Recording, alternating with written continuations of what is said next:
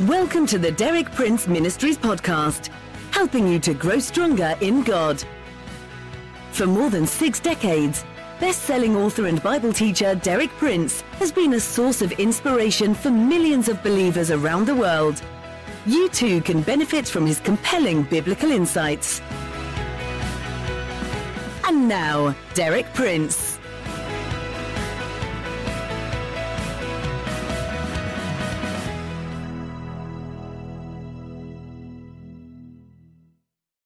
God's abundance. I've been emphasizing that God makes His abundance available to us for every good work, not for our own selfish ends, but for every good work. This is stated in 2 Corinthians 9:8.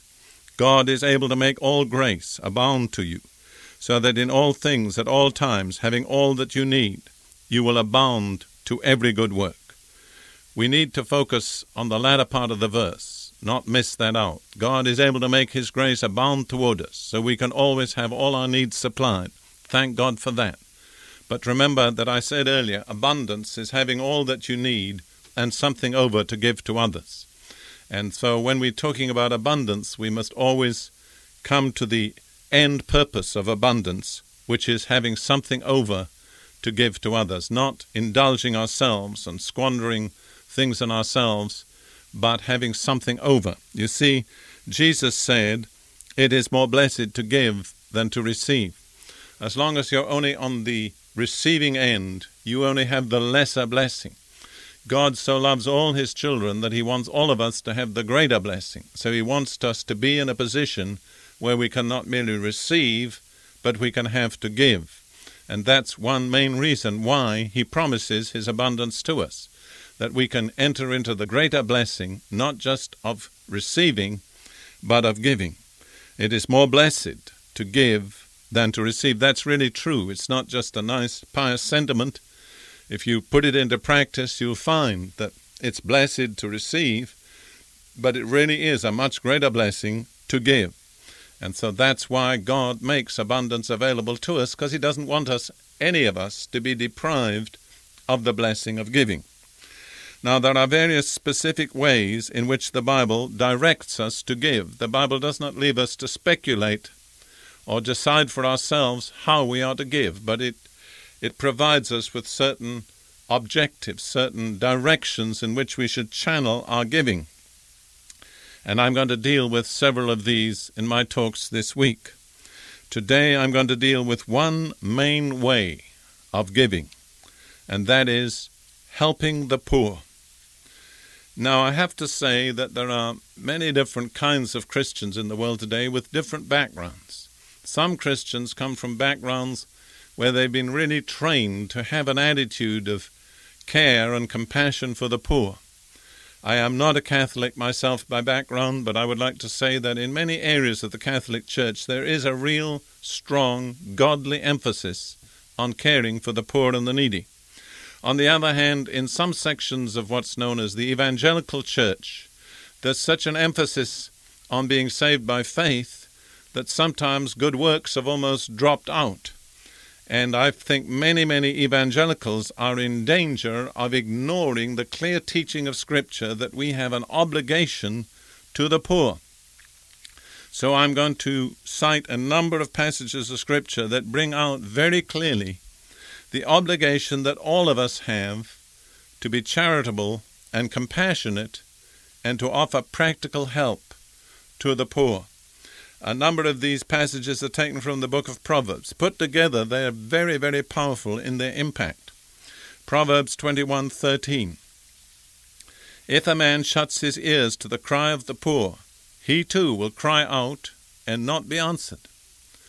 God says, when you hear a poor person cry to you for help, if you shut your ears, the time will come in your life when you'll be crying out for help, but you won't be answered because you didn't answer the cry of the poor. That's a real warning for all of us. We might say to ourselves, well, I'm not in need, I'm not crying out. But there's none of us without the mercy and grace of God that can ever be absolutely sure we never will be in need. God says, there may come a time when you'll be in need, you'll be crying out for help.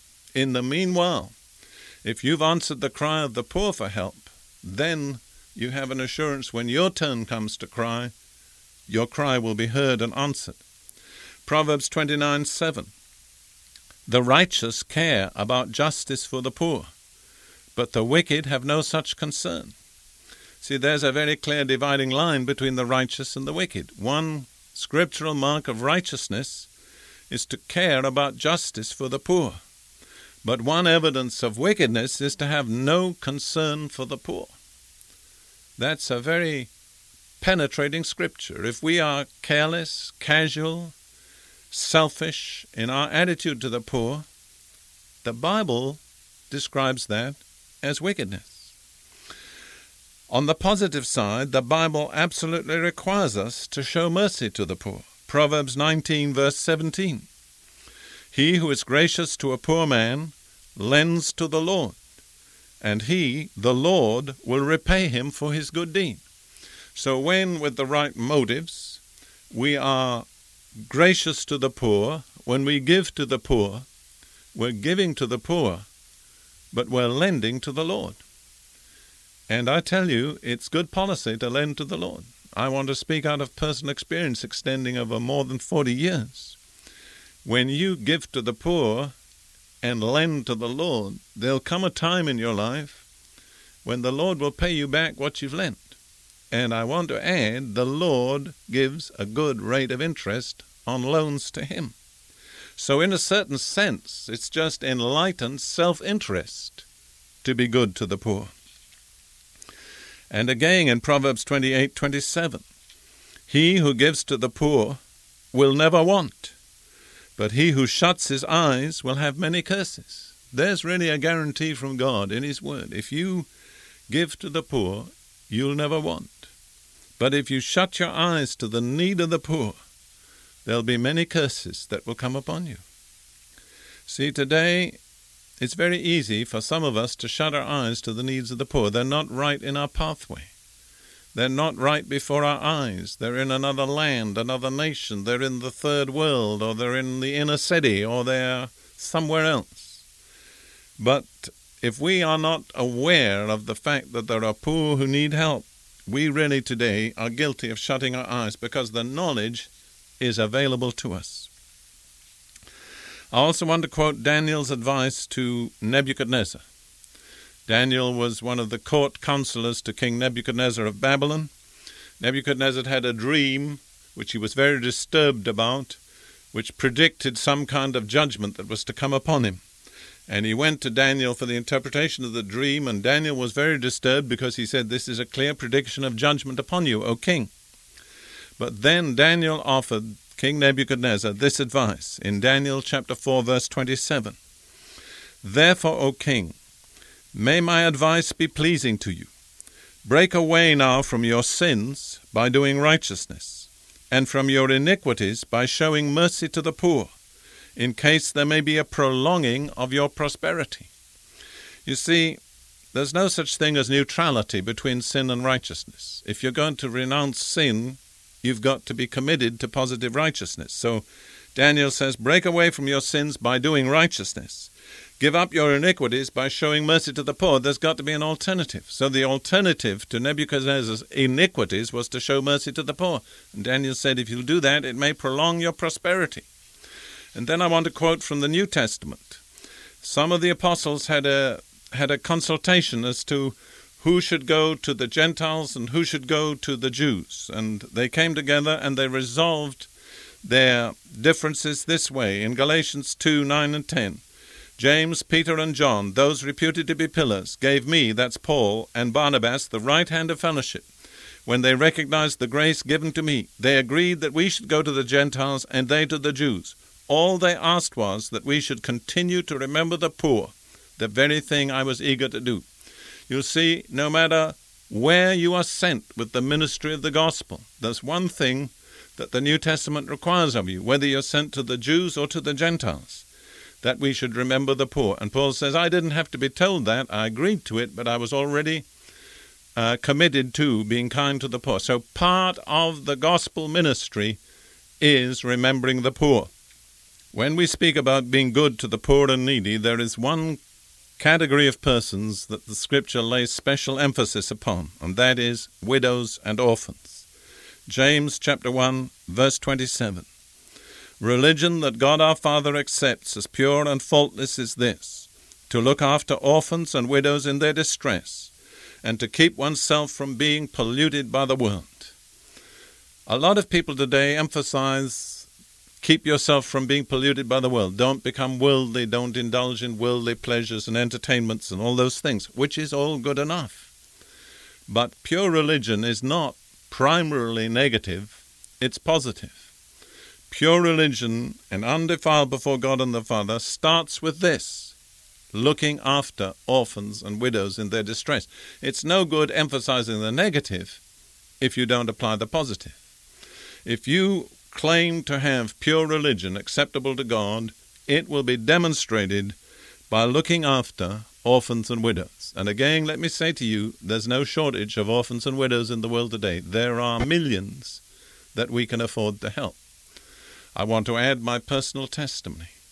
In the course of my life, God has led me to accept responsibility for 12 adopted children. Not only that, but I'm well aware that there are orphans in many other countries, especially in Asia and in Africa, that need care from Christians. And I say it, but I say it without boasting, for at least 20 years, I have always accepted responsibility for the support of orphans, 2 in Asia, 1 in India. I don't think that's anything to be particularly proud of. I think it's something that the New Testament requires. Religion that God our Father accepts as pure and faultless is this, to look after orphans and widows in their distress, and to keep himself from being polluted by the world. Don't just major on the negative. Remember, the positive comes first. And remember, there's no shortage of opportunity.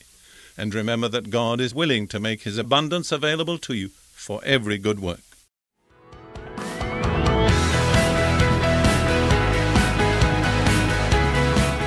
Thank you for listening.